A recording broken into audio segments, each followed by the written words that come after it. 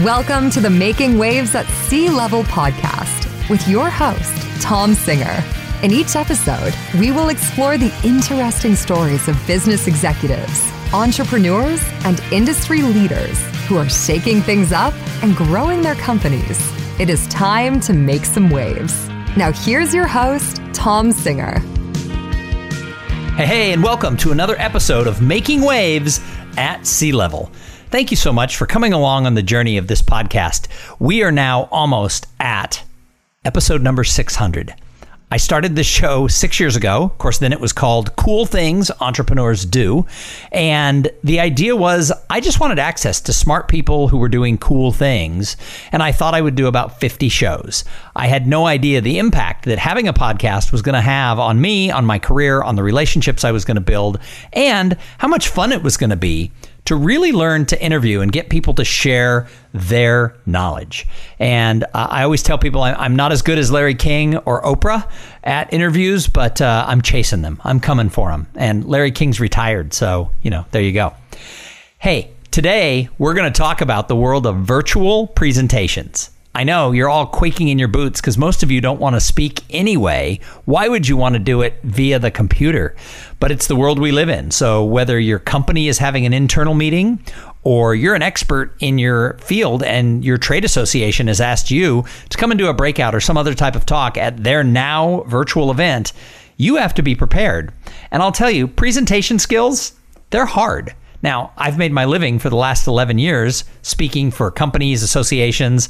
I MC a lot of like users groups for tech companies or association annual conferences, and I like it. It's what I've done. I chose to make my living doing this.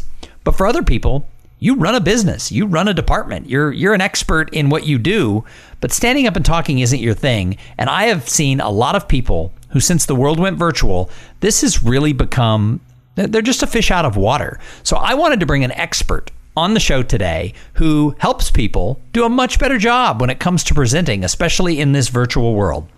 So Luke Getting is somebody who I met recently. He is the founder of Puffington's Presentations, and he helps executives just like you and the people you work with. He helps them prepare to make presentations, and he was ready when the world went virtual, because he was already helping people prepare for virtual and in person, but he was already doing it, and now it's all he's doing because everyone needs this help. So Luke, welcome to Making Waves at C-Level. Thank you, Tom. Excited to be here. I didn't know I had to pay extra to be the 600th guest, but next time I'll throw that in. Yeah, you are not. You are like, I don't know, 595, 596. 595. Yeah. Still you're a couple, there's a couple more to go. I don't know the exact number. We're not there yet, but we'll try to circle back. That's right. For the right fee, anybody could be guest number 600. That's there right. You go. That's right. So, Luke, how did you get into helping people with presentations? That's kind of a weird career. It is. Out of college, I became an outside sales representative traveling all over the Midwest. And sort of amusingly and shockingly to me, I found that my PowerPoint was one of the top, if not the top tools in my arsenal on a daily basis. I was meeting with our dealer network throughout the Midwest, and I was giving a presentation 2 or 3 times a day and relying pretty heavily on my PowerPoint. And so I got really interested in the dynamics of meetings and how I started experimenting with how can we avoid this kind of check the box affair where I would show up, fire through the presentation that my boss had made for me, that everyone would come in from the field and listen to me present for 45 minutes and then kind of go on their way. And it just really didn't feel like there was a lot of information exchange taking place. And so I started experimenting and tinkering and really trying to create a more interactive, dynamic experience so that we were actually helping one another the way those meetings were intended. So let's go a little deeper on that, because I don't know that I understood what you just said. So what did you do? What does that mean? The top thing I did was started introducing what I now call pivot points, which is rather than just having a linear presentation, I tried to create moments every 5 or 10 slides, if you will, that were pauses and were intentionally trying to ask the audience, okay, what do you next want to cover?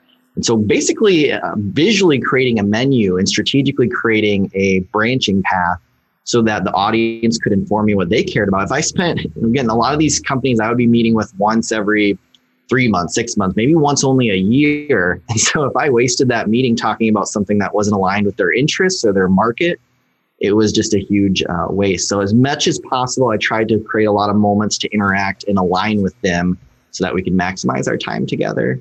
So let's talk about these moments. So when I think about how you use the PowerPoint, are these visual moments? Are they having slides that are just different from what every other sales rep comes in with, like clickety, clickety, click, 3 bullet points, etc.? Or are they somehow beyond visual? Are they actual, like sort of like you were saying, a way to pivot the conversation? Tell me more. Yeah. It's better to start with the strategy before the visuals, of course, but the visuals can very much help create that impression. So just to help everyone picture this in an audio format, think of it like a menu, three squares next to each other. And so rather than me just saying, all right, this is section 1, 2, and 3 that we're going to cover today, I might just show a slide that says, hey, this is section cat, dog, and rabbit. And if you don't care about cat and dog and you really care about section rabbit, and I use those so that they're order agnostic. And let's spend the whole day, let's spend the whole meeting talking about the rabbit section. And so visuals can be really helpful. Then do you use sort of those little PowerPoint tricks where you can skip to slide 14 and skip over the others? We'll create intra-slide links so that we can jump to section 3 or what was implied to be section 3 and bypass sections 1 and 2. Because again, there's kind of this mentality when you create a slideshow that your goal is to share all of those slides because that's how you strategized it. And it's just foolish because the audience, you should really want to align with what your audience cares about. And if they care the most about 10 slides of the 30 you prepared, spend all your time talking about that. All right. So you were doing this, you were playing with the PowerPoint, your sales were going up. Then what happened? I decided I wanted to take a more active role in helping with the sales consulting. And so I quit my job and started freelancing on that full time. I had just focused on the electronic security industry that I'd come from. And I pitched for 6 months. It ended up being a huge failure. I was featured in all kinds of magazines and webinars, and I made almost no money from that industry. But the presentation that I had been using for all those events, at the very end of the year, I submitted it to the Prezi Awards and ended up winning the Best Business Prezi of the Year award. I didn't even know that was a thing. That was the very first year they did it. I barely knew about it either, but it was really exciting because all of a sudden I had people from around the country and around the world asking me to help them take their stale PowerPoint presentations and then turn them into a dynamic, what we call conversational Prezi presentation. And so it was a total accident. I was really focused on the industry that I'd come from. And all of a sudden, a few years later, I was running a presentation agency. All right. So let's talk pre-COVID. Let's talk about the presentation agency. What did you do? So we primarily work with companies in largely B2B tech companies on 3 main types of deliverables: executive keynotes, national and global sales presentations, and corporate templates. And it sounds funny to me in 2020 to be talking about corporate PowerPoint templates. But at the end of the day, it is still the foundation for what almost all companies use for their presentations throughout the year, throughout oftentimes years. And so that's a funny deliverable to me, but our team can do some really amazing things with those. So I know that, when you say you work with B2B tech companies, some of them are all over this stuff. And some of them I'll meet with, and I'm just blown away, like how basic they are, that they barely know how to advance a PowerPoint slide.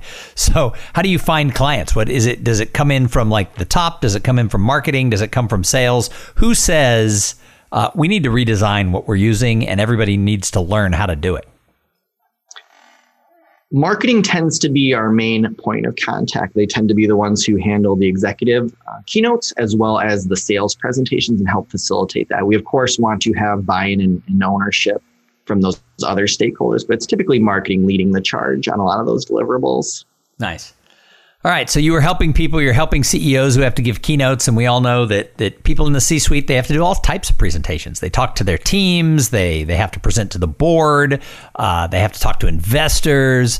And very often there's industry conferences where they're featured as a keynoter or something like that. And again, these aren't people who are keynote speakers. So do you deal with just the slides, or do you help them with their presentation skills as well? We look at a presentation in as three factors. You have your message, you have your design, and you have the delivery. Even though a significant portion of what we've done is design, I would argue it's probably the least important factor of those three. We've all seen great speakers who are just so dynamic and have an amazing delivery. Even if they're saying nonsense, it's still semi-engaging simply because they have an amazing delivery. And of course, you have to have a really powerful message. So we definitely acknowledge and help our clients with all three of those elements. And of course, it's very, we never recommend starting with design. You want to make sure you have your message first to make sure that's really compelling and powerful. All right. So the world changed. I call like March 9th, the day the business died, because I watched over 20 plus keynotes and MC opportunities that I had already booked for the rest of the year. I watched them start to evaporate into the air about March 9th. There's been some online stuff, but now all of a sudden, as we get into the fall, the virtual presentations are becoming more common, and people can't avoid them. For a long time, people were canceling their events. Companies were saying, we're just not going to communicate. CEOs weren't even addressing necessarily all of their people, but you can't go on like that forever. So how did COVID impact the work you do? Well, I can absolutely commiserate with you on the end of Q1 and Q2 especially. We did have a few clients very quickly pivot to virtual events, and I absolutely applaud them for doing so because it was very easy to cancel or to postpone. And so we did have a few clients embrace it right off the bat, which was impressive. But like you said, I believe it's very important to maintain communication with your clients and with your partners now more than ever. And so I applaud all the companies who are embracing these virtual environments now. We absolutely had that pause of not a lot of things happening in Q2, but we're seeing a lot more companies embrace the virtual context. And yeah, there's just so much. What's really interesting to me is there's so much that's the same that you want to apply the exact same way as you would in person. And there's so much that is an entirely new experience. And I know you've felt that yourself a bit. So yeah, happy to dive deeper into that. Yeah, well, you're right. There's a lot that is the same. It's still communication skills, but so much of it is different. One of the things for like larger conferences that are more than just like an hour-long webinar, one of the big things that I've really believed and seen, and it's a little self-serving because this is what I do for a living, but these conferences have to have a master of ceremonies. You can't just have a talking head over PowerPoint after talking head over PowerPoint. And then the other thing I think is really important is that we shorten the amount of time. It used to be we would go into a breakout session and we'd expect 60 or 90 minutes. Most of the people who'd breakouts weren't necessarily the best speakers, but they had super content that we needed. And we would sit there in the hotel, ballroom and watch these breakout sessions for an hour and a half. And we were sort of captive. You could be, looking down at your phone, but for the most part, we were there. Now we've moved into this virtual world, and I think we have to treat these virtual conferences more like you're producing a talk show to some extent, and that's why my friend and I started a thing. We call it the conference talk show, and then we have a branch of it we call the webinar talk show that is all about how do we use interviews and fun to engage that at-home audience. So let's take a little bit of that now to the executive who has to give a speech. What are you telling them to do? Well, I absolutely agree with you on this new context of you formerly had a relatively captive audience. I think that's an operative word that's worth acknowledging. And now, because now if I'm at home sitting in my office and you're boring me and I can turn off my camera, or it's not even a Zoom type thing where my camera's even on, I literally can go to my refrigerator. I can make a pot of coffee 3 rooms away in my house, and you have no idea as the speaker or my boss who told me to make sure I watch the CEO, you have no idea that I'm there. As long as my name is showing up in the list of attendees, you have no idea if I'm engaged. And the thing that I think it's not acknowledged enough is we are competing not only with people's personal lives as they are mostly experiencing these elements from home, we're actually also directly competing with their professional lives because most people are consuming your content on the same computer, if they just minimize that Zoom window, there's their email, there's their web browser, there's their Slack. And so the competition for attention is fierce. Oh, and their kid is doing third grade from the next room. They've got Nerf guns getting shot at them. Right, yeah. So the top thing, it's a simple one, but the thing I've seen drop off quite a bit is enthusiasm. There's this mentality that, okay, now I'm sitting at my laptop. A lot of these are being pre-recorded, so it's hard to really have that adrenaline rush you would associate with an in-person event. And I've seen Fortune 500 CEOs hunched over a laptop. You can't see that. I've watched entire keynotes where I didn't see the speaker's hands the entire time. It was just them hunched over a laptop. We call it a talking head over PowerPoint, right? It's like you're lucky you even see their face, because a lot of these they do their share screen and their face disappears to be like a half inch. Yeah, exactly. And I just equally I've seen people barely smile, and that would be almost unheard of in a in-person ballroom style setting for a CEO addressing an audience. But I've seen it in these virtual events, and so just trying to really be conscious of there is an audience watching this, even though I can't see them. And even though it feels like I'm just sitting on a Saturday pre-recording this session, you need to really manage your enthusiasm and make sure you maintain it at a level, perhaps even higher level than you were in person, because again, we're competing for that attention and people feed off that enthusiasm. And it's very, very obvious when someone isn't bringing it and isn't focusing on that. All right, so let's get to the meat here. Let's say that there's a company out there, Company X, and they have a users conference, and all of their executives are going to present to their customers, and they hire you to help them. What are you telling them to do? What I really like to look at with them is how can we best recreate or emulate the experience to really make it as engaging as possible, just like that in-person deal. And so in some cases, I know that was a fluffy sense, but let me dive a little deeper. I would have come back and made you do that. So in some cases, not always, but I've actually seen executives present really successfully by using an HD TV or a monitor in kind of emulate a conference room style setting instead of using the traditional screen share techniques. Again, it's not every time. There's ways to do it with screen share. But really what that kind of forces them to do is, one, stand. I'm a huge proponent of standing during your presentations. Gesture. Again, we talked about not seeing someone's hands. The more you can get them to stand, gesture, and really articulate their message, it brings the energy up naturally. And so there's these little things you can do in terms of setup that help facilitate all these other techniques that I'm emphasizing. So you talk about the idea of having, I think what you said was like having an HD TV screen live behind them with their PowerPoint there rather than doing a share screen type situation. What about all these technologies that can put your slides in like a little box next to your head? Is it better to use like an actual screen behind you, or is it better to use the whiz-bang technology? I think the critical thing is to be strategic about your approach. You mentioned earlier, and a lot of people have lamented it, but when you jump to a screen share in a Microsoft Teams, in a Zoom, it puts your video feed as a little stamp on a thumbnail on a tiny corner. And so even if you're doing everything right, gesturing, standing, bringing high energy, the audience is barely seeing you and they're staring at what often is a static slide. Yeah. So whether you're using an HDTV perhaps behind you or using a screen share, be really strategic about the platform and the setup that you're using. For example, I use some virtual webcam softwares. One's called Ecamm Live, one's called Logitech Capture. OBS is a popular one.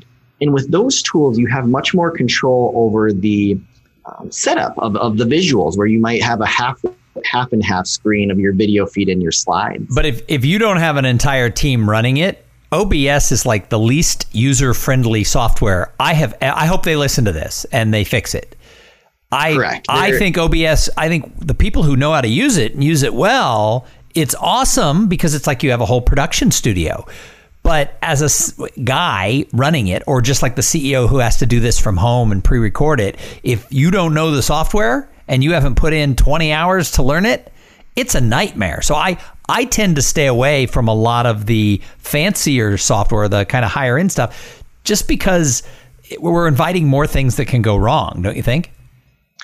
Correct. And that's what's so, silver lining about this pandemic with the increased emphasis on virtual events. There's a lot of very simple entry level software emerging. There's one that's in beta right now called, wait for it, MMHMM.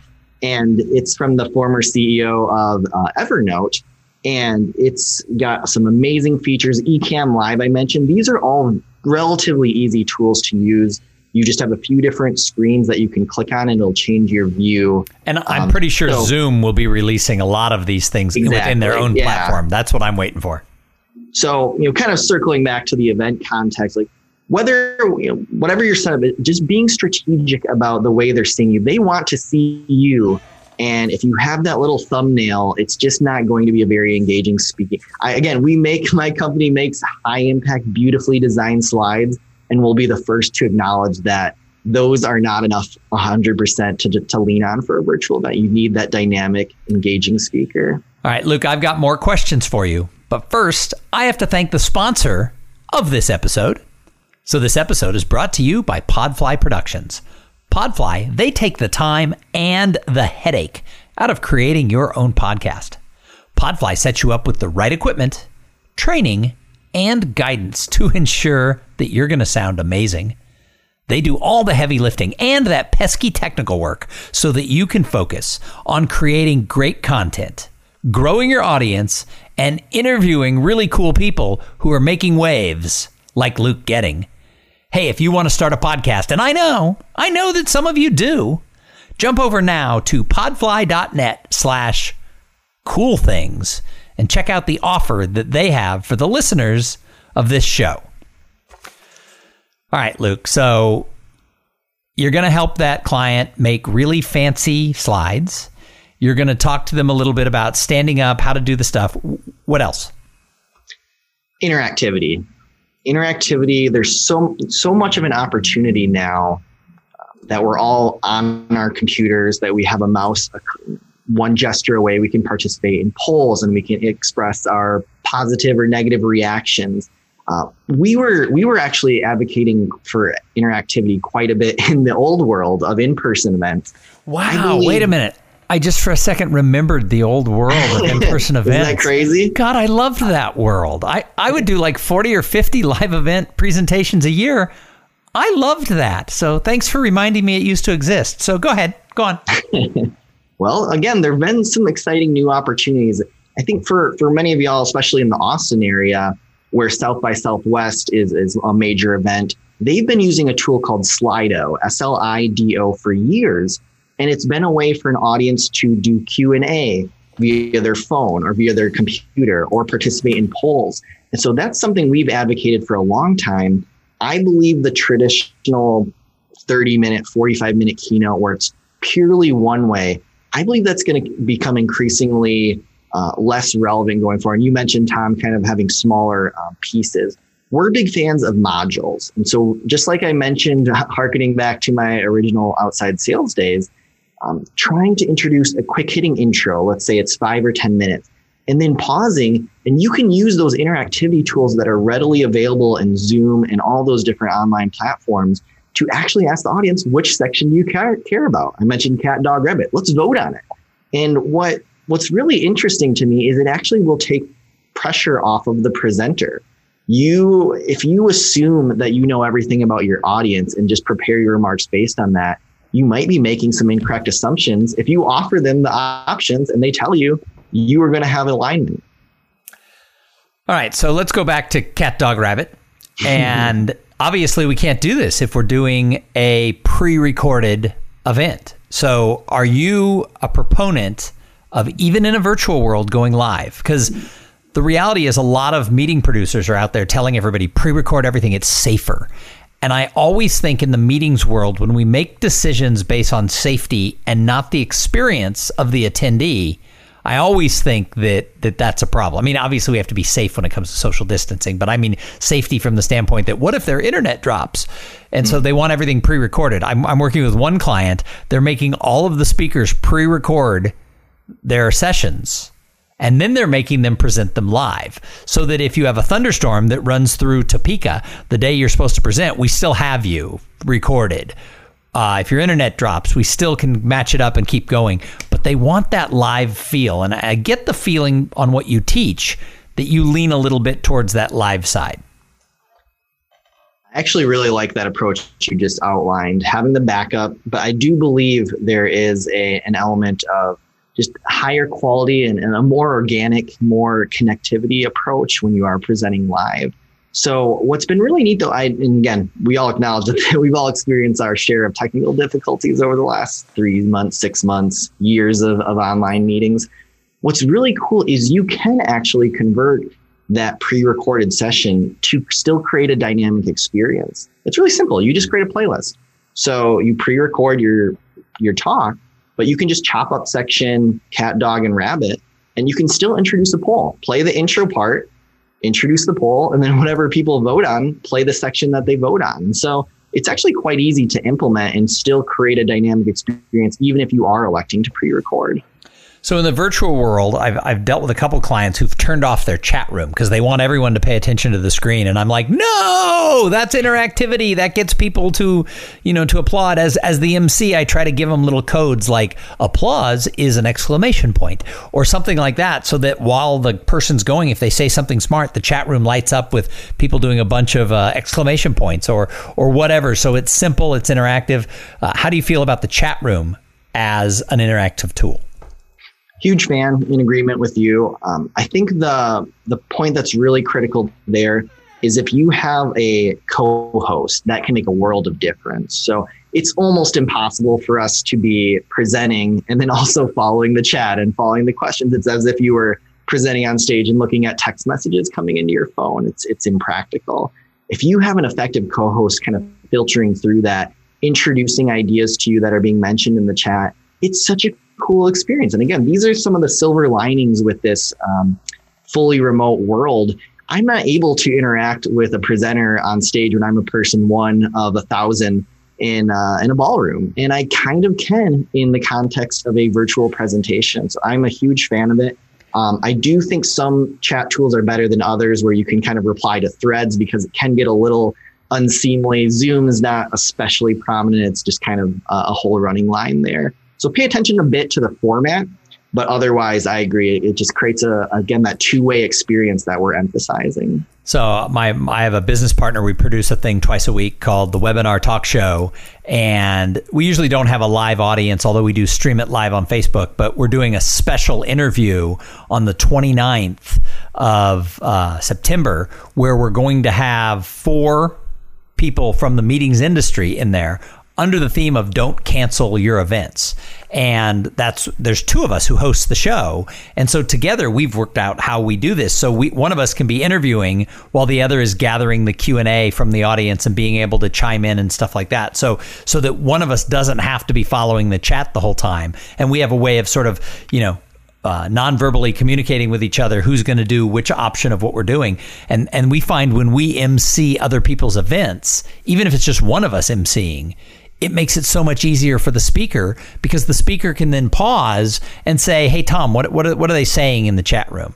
Because one of the mistakes, and there's some people who are good at it, but one of the mistakes most people make is while they're speaking, they try to monitor the chat and then they're not looking at their camera. They're looking down in the corner wherever the chat is. And if a lot of people are using the chat, it's going by really fast and it throws the speaker off. So the speaker probably shouldn't be monitoring that chat in a live format if they're speaking. So I think you're right on about having an MC or someone to be in that with you to monitor that. Absolutely. Just helping facilitate that. And one underrated piece you just mentioned there that's absolutely critical is eye contact. And it feels awkward staring at your webcam. It really does. No, because we're doing this. I'm not recording the video, but you and I are recording this on Zoom. And, as a human who wants to engage and get those little cues from people, part of me wants to stare like at you while I'm talking, right. But then you see me looking down because my camera's at the top of the thing. I mean, you're a handsome young guy. Everybody would want to stare at you. But the point is that in order to really communicate with you, I have to look into the camera. And that's a learned skill. Absolutely. It takes practice. I do equate it to how best practices around in-person presentations, in that when we're in a conference room setting, if we're a seasoned presenter, we're going to give a quick glance at the HDTV that's showing our slides, and then we're going to focus our attention back on the audience. Same thing if we have a confidence monitor on stage, we're going to give it a glance when the slide appears, and then we're going to focus back on the audience. So it equates well to what we're doing in a virtual context. But again, it's just awkward. You got to practice it. Once you do practice it, it becomes kind of second nature. So that's what I do. I'll turn my slide, I'll give it a glance at it, and then I bring my eyes right back to the webcam. So you've been teaching executives how to do these virtual presentations. I mean, I said before COVID, but more seriously in the last 6 months. What are some of the biggest mistakes that you see executives make when they're presenting virtually? I mentioned the lack of energy, the lack of dynamicism, if you will. That was a huge thing. But I also agree with you that just kind of taking an in-person 45-minute keynote and trying to apply it to a virtual context just isn't the appropriate way to do it. And so really a lot of these themes that we've been talking about throughout, just if you can figure out and strategize ways to allow the audience to be part of the experience.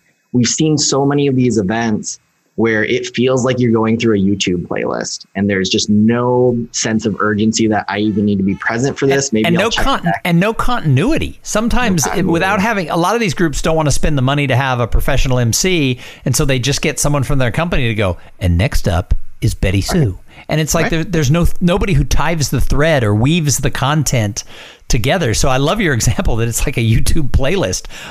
That's exactly what it's like, and not in a good way. One of the elements that we think about when we think about going to a conference, you are kind of in this conference mode, even when you're walking around throughout the hotel, let's say. Like, it's themed. There's this mentality that you're in something.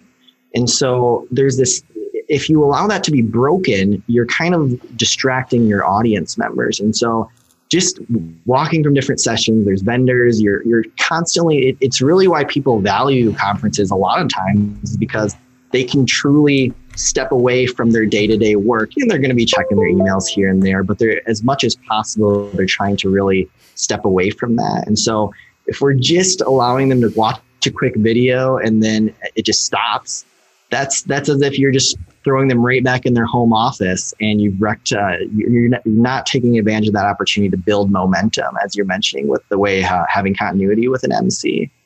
So I think for most of these executives who are still learning how to present virtually, I still think that people are still in kindergarten on their way to a PhD. So what's your final advice to people who may be giving their first or second virtual presentation? What should they be doing? There's so much to be learned by participating as a participant.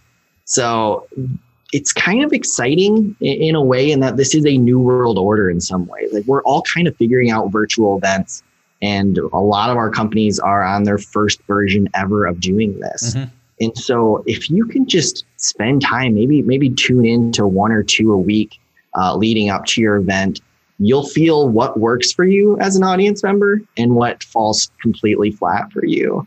And so just taking the time to really think, it kind of gets back to the golden rule of presentations. You give a presentation that you would want to experience as an audience member, and just keeping that mentality throughout, even though, yes, you have to deal with technical considerations that you didn't have to do before. Yes, you don't have an audience applauding for you the way you're used to. Exclamation point, exclamation point, exclamation point in the chat room. I mean, I try to drive home to people that in many cases, a lot of our clients are presenting to larger audiences than they were in a ballroom context. A lot of them, maybe there's 500 to 1,000 people in that ballroom. And now they've got thousands of people, and from all over the world, participating. And it's so much more accessible, which should be really exciting. Even if you're pre-recording it, you should acknowledge and try to really appreciate that you are speaking to a huge audience. Yep. And try to make it as compelling a session for them as possible. Absolutely. And, I heard someone say the other day that they're sick of the term, the new normal, because what we're really headed for is the better normal. And it doesn't mean we're going to only be virtual. We're probably going to see events go hybrid, which brings with it a whole bunch of other presentation things, because then you've got a live audience and an at-home audience, and they have different wants and needs. And so the way the agenda is going to have to be set up, the way interviews are going to have to be done, the way they're going to have to tailor so that the people in the room can go enjoy food and beverage, and the people at home don't feel ignored, that's going to be a whole different ball of wax. But I think it's going to be better once we've been through it for a while. I mean, we probably have to do this for a couple years before it's better, don't you think? Yeah, I encourage people to think of it as a slider scale, right? When a lot of us were doing a much higher percentage of our meetings in person prior, and now we're almost 100% virtual, but it's going to shake out somewhere in between. It's going to be much further pushed to the virtual than ever before. And so what we're investing in these resources, these strategies, these talents, these are long-term talents. I've seen statistics that say, up to 30, maybe 40% of the workforce they anticipate going forward post-pandemic will have opportunities to work remotely. And that's compared to to single digits pre-pandemic. So it is going to be a significant shift. And we all, of course, want life to get back to normal as soon as possible. But these skills that you're investing in, these are going to be affecting you the rest of your career. And like you mentioned, I think it brings a lot of excitement around accessibility and appealing to an audience that couldn't always join you at the conference center. Absolutely. Well, Luke, thanks for joining us here on Making Waves at Sea Level. If somebody's like, oh my God, we need what he does, how do they find you? Just go to puffingston.com, PUFFINGSTON.com.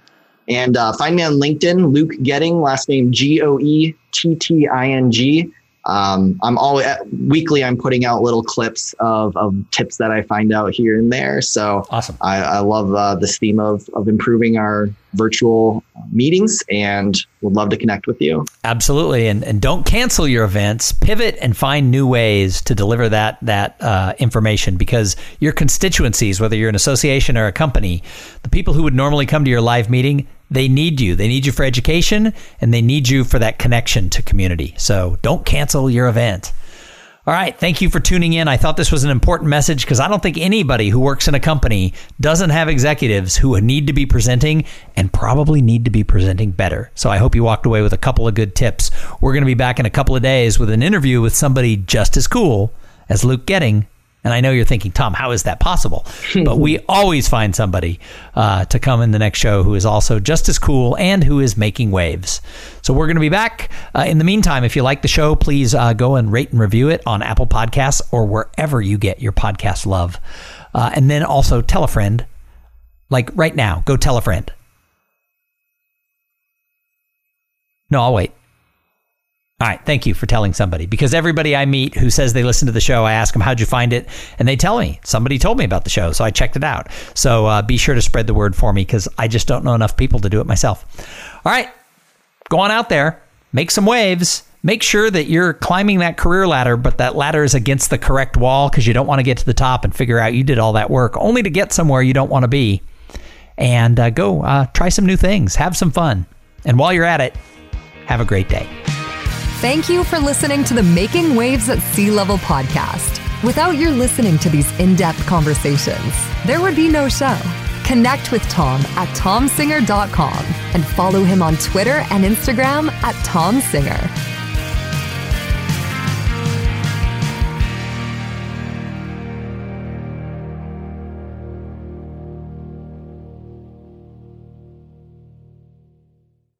This podcast is a part of the C-Suite Radio Network. For more top business podcasts, visit c-suiteradio.com.